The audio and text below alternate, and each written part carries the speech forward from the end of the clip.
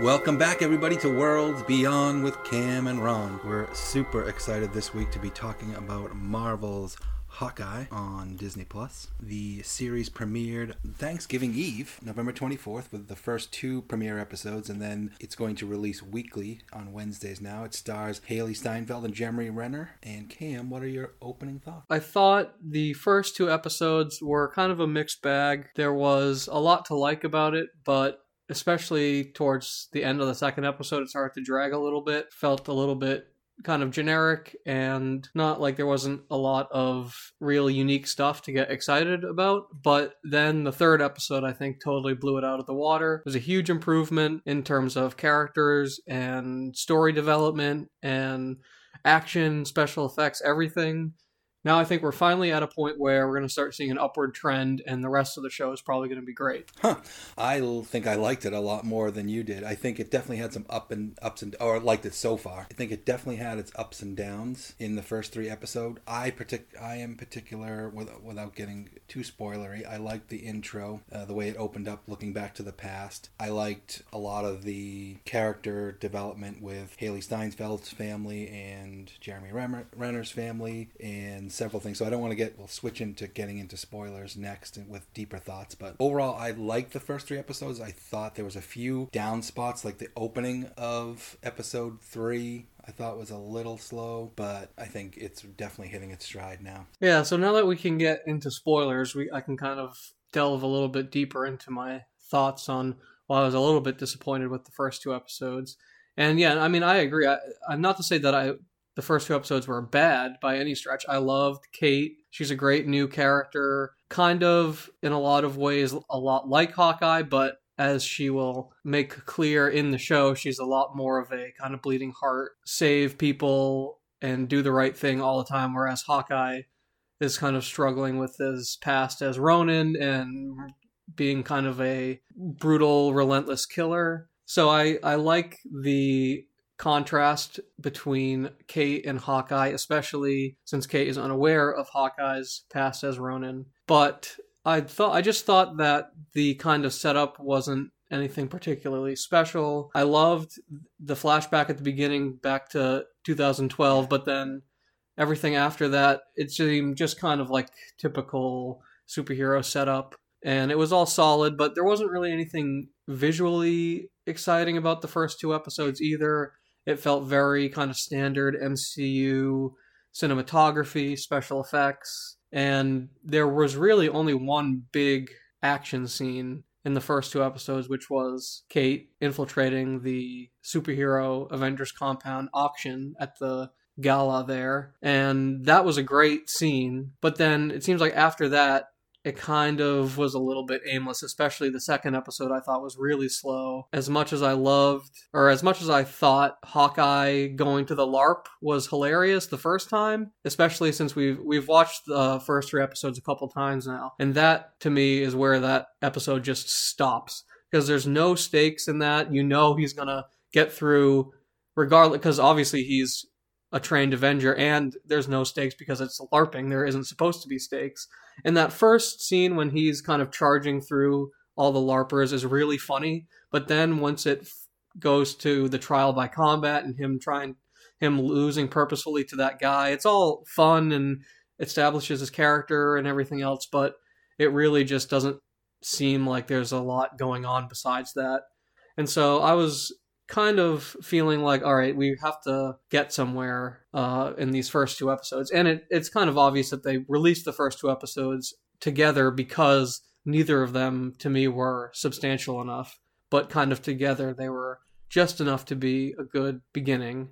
But then, once you get into the third episode, they really started to flesh out kind of the background of the Tracksuit Mafia, who are kind of the main bad guys, at least so far, and especially the backstory involving Echo, who's a character who we haven't seen, but she's from the comics, and everything else. It finally brought a little bit of weight. So once they set that up and set up her kind of hatred against Ronin, and then you start to finally see how everything is kind of coming together, and then the beginning of that episode was just after they kind of introduce Echo in the cold open, the beginning of that episode is just a total bombastic action blast, and it's super stylish. It's finally the stylish action that we've been waiting for in Hawkeye.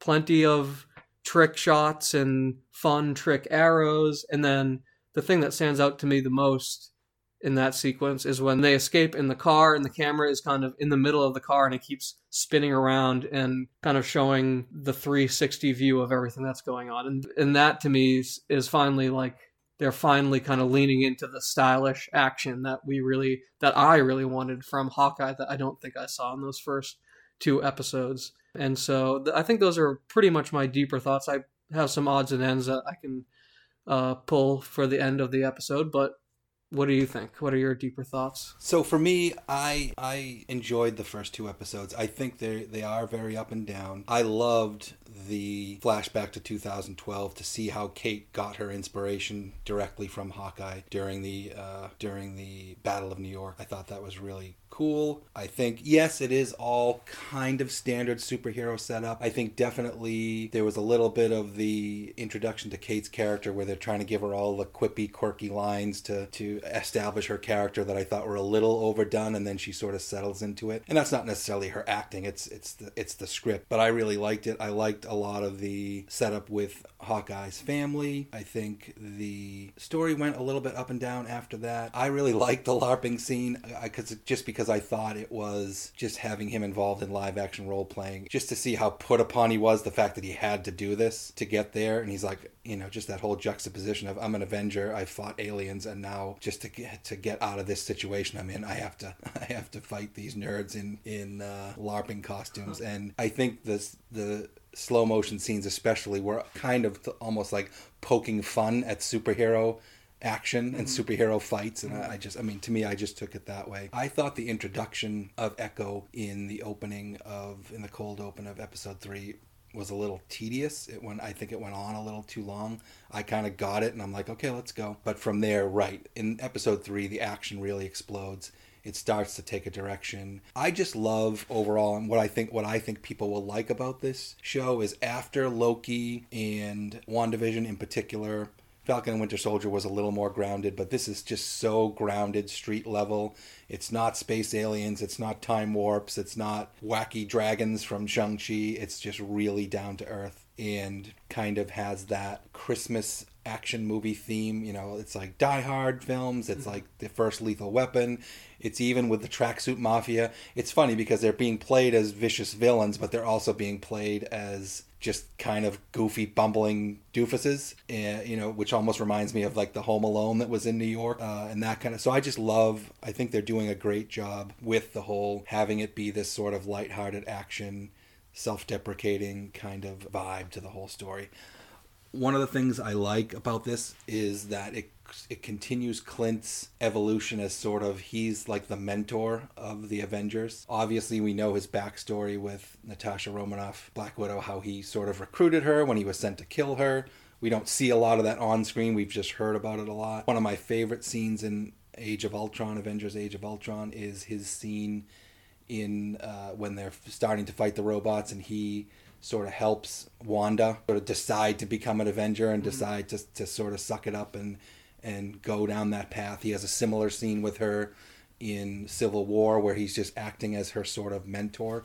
And I read something where that was actually one of the seeds of the idea for the Hawkeye show, was kind of that whole interaction between Wanda and Clint from that scene in Age of Ultron. So I love that, because again, that's one of my favorite scenes from Ultron, is when he does that, and just him playing that role I think is really cool. Definitely some up and down pacing and other things that are kind of slow. It does definitely take off, I agree with you, in episode 3. One thing I notice about this show too is, more so than others, it has really abrupt cliffhanger endings. Every episodic show has somewhat of a cliffhanger ending. These ones are really sort of abrupt, and then they just cut right off, which I think is interesting. It can be a little bit frustrating too, because you're like, wait, you're not even going to give me a clue as to what's going to happen next. So overall, I really enjoyed it. Yeah, I agree about the LARPing scene in general. I think you have a great read on it, in that it's a kind of a take on a parody of superhero battles. I just think its place in the episode seems like it's trying to be a replacement for an action scene, and it just isn't. Yep. So I think it would have been more effective in another episode with an action scene, because it just like that point in the episode you really expect something big and epic to happen, but instead it's just kind of him checking in and getting ready and learning the rules, which again is hilarious. And you're right, it is totally a send up of the normal superhero tropes, but I just think it would have worked better in a different context. If we're getting into odds and ends now, I really like how the deafness is playing into the story, both with Hawkeye and Echo, the villain. I think that's a really clever way of tying them together and kind of having each character be sympathetic to both the audience, but then also to each other. Mm-hmm. And it's always great to tie that kind of stuff into the story to make it feel especially relevant. And I also have to put in a quick shout out to Rogers the Musical, which was absolutely hysterical, but then they really just switch it on a dime right when they introduce Natasha in the musical, and then it immediately goes to really emotional, like all the sound drops out, and then not only are they introducing the concept of Clint's hearing aid in that scene, but also it's a huge emotional hit to Clint to see Natasha on stage jumping around all happy and singing and excited when she's dead. So I thought that was really, really well done. Yeah, they've played on his feelings of loss about Natasha several times in the show, and I think that's gives it a lot of emotional resonance, as well as him possibly missing another Christmas with his family. I think that's great. I think there's also an potentially unbelievable for people who are in the know, deep in the know for MCU. There's a tease of another bigger villain in the episode that everyone's talking about online. I won't spoil that for folks who know about it, but that seems to be. So it definitely seems like it's going in a bunch of different directions. Right, yeah, there's a lot of stuff going on. I'm interested in seeing how everything is going to tie in, because I feel like there's still a couple things we know or think is going to happen, but we're already in the last half of the season. So that's the thing about these 6 episode seasons too, and then they release the first 2 episodes right away. It's like the show's almost over at this point, even though it feels like it just started, which is a little bit strange. But I guess the alternative would be just to release it all at once. I don't have any deeper thoughts about that. That was just kind of a tangent. No, I think so. Overall, I think we're both pretty positive on the show. I think I like the first 2 episodes. Going into the 3rd a little bit more than you. Mm-hmm. That's fine. We're going to disagree on things occasionally. But we're both super excited about the show, and we will be back with the second half of the Hawkeye episodes in an upcoming episode of Worlds Beyond. So that's a wrap on Hawkeye.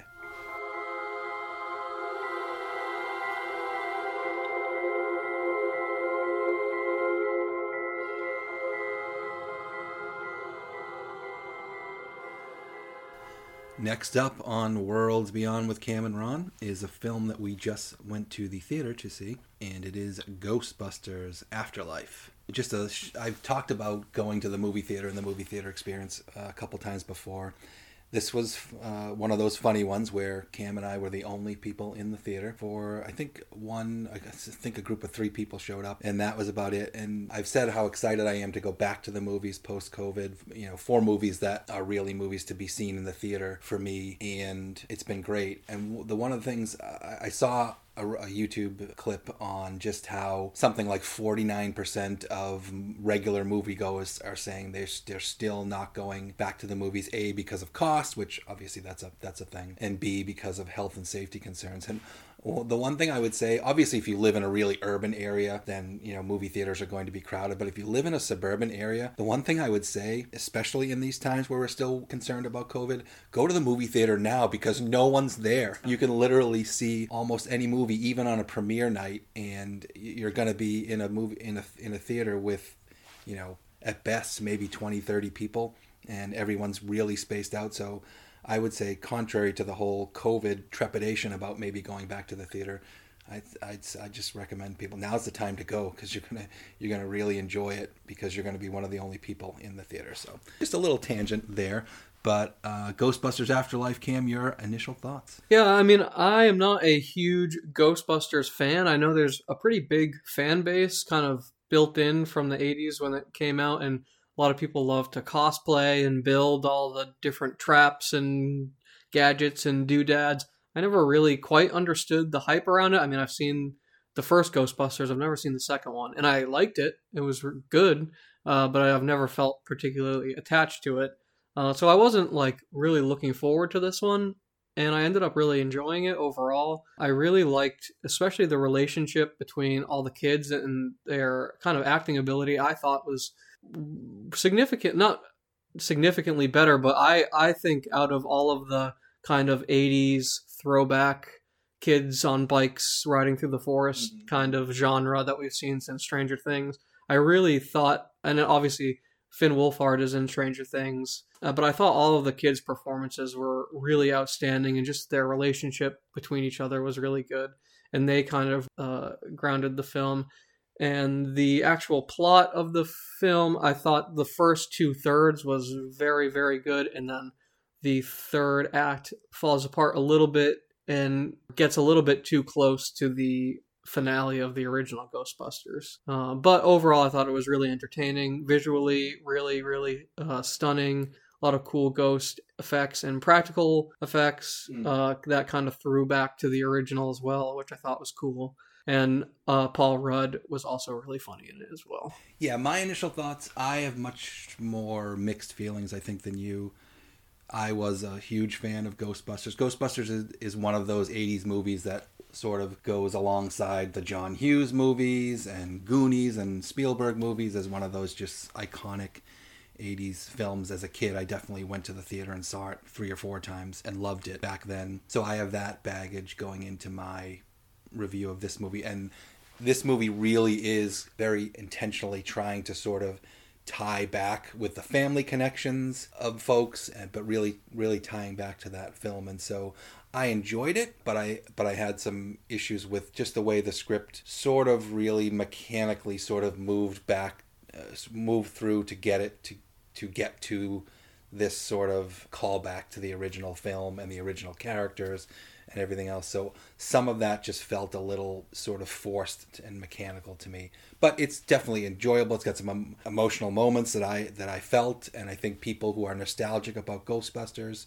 will really get that from this movie. So it's definitely an enjoyable film. I just sort of, to me, I felt like I was seeing through some of the connective tissue of the script, and it kind of took me out of the experience a little bit. Mm-hmm. So what are your more detailed thoughts? There is a lot of really artificial kind of setup and pushing things to where they need to go, especially just right down to kind of the premise itself. It's kind of like people still feel the same way about ghosts that they do in real life now, that they like people are, even though a giant marshmallow man walked through New York City, and it's fairly common knowledge, some characters are aware of it.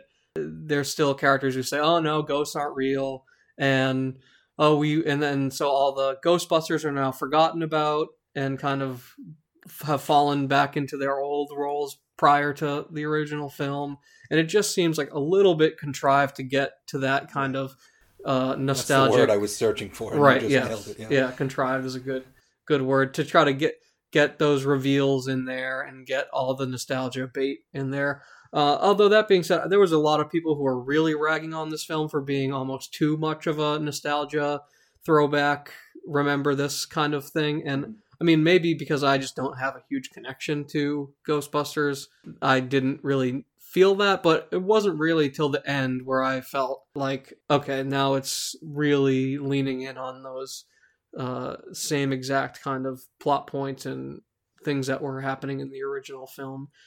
So I do think it kind of fell apart at the end, but not entirely. I think it still worked for the most part. Yeah, I do have one other thing, but I think it's more suited for odds and ends at the end, so I'll pass it over to you. Sure. For me, again, I enjoyed it. I thought the setup was good, a little bit slow getting into it. One of the things I agree with you, especially the child actors or adolescent actors, I thought all did a great job. The storylines of the older brother and the younger sister, who really has the connection back to the original Ghostbusters, they were sort of going on different tracks. Like the older brother character just trying to settle into a new town, and he has a crush on the girl and everything else, and it sort of didn't really have anything to do with the main plot of the movie. And then once his younger sister discovers that they're ghosts and gets into finding all the history of her grandfather being one of the Ghostbusters, etc., and starts down this path,